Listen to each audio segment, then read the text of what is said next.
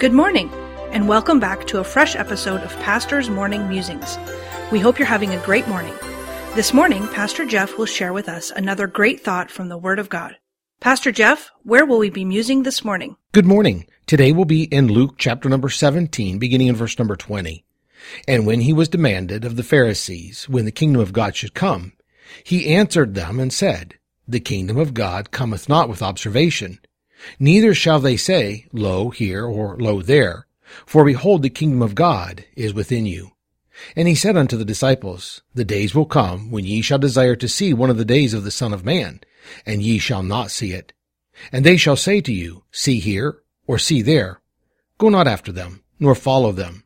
For as the lightning that lighteneth out of the one part under heaven shineth unto the other part under heaven, so shall also the Son of Man be in his day. The Pharisees are demanding Jesus to tell them when the kingdom of God should come. This is an important fact to want to know if you don't believe in the work of Christ for salvation. For the Pharisees, Jesus had been teaching the coming of his kingdom. They had built their kingdom, and they did not want Jesus to destroy their kingdom with his teaching. What they taught the people was contrary to what Jesus taught. They taught works for their religion. Jesus taught faith in him.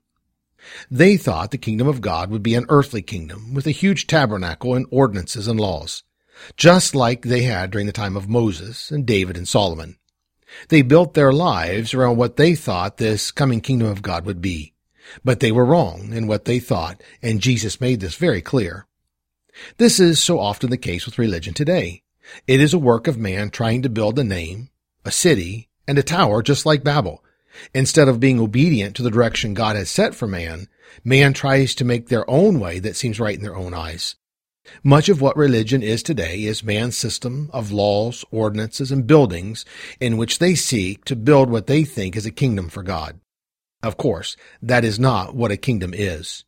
Generally, a kingdom is people or a place for people to live.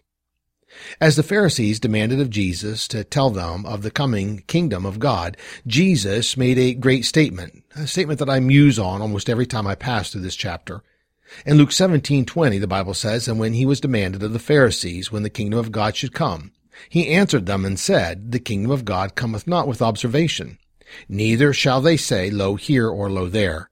For behold, the kingdom of God is within you. Jesus said the kingdom of God is within you. These were not believers in the work of Christ. We would not think of them as saved. They rejected Christ. What is the kingdom, then, in sight of man? In Matthew 6:19, the Bible says, Lay not up for yourselves treasures upon earth, where moth and rust doth corrupt, and where thieves break through and steal. But lay up for yourselves treasures in heaven, where neither moth nor rust doth corrupt, and where thieves do not break through nor steal. For where your treasure is, there will your heart be also. As I mused on this today, I wondered to myself, I wonder if the kingdom of God on this earth is the heart of man.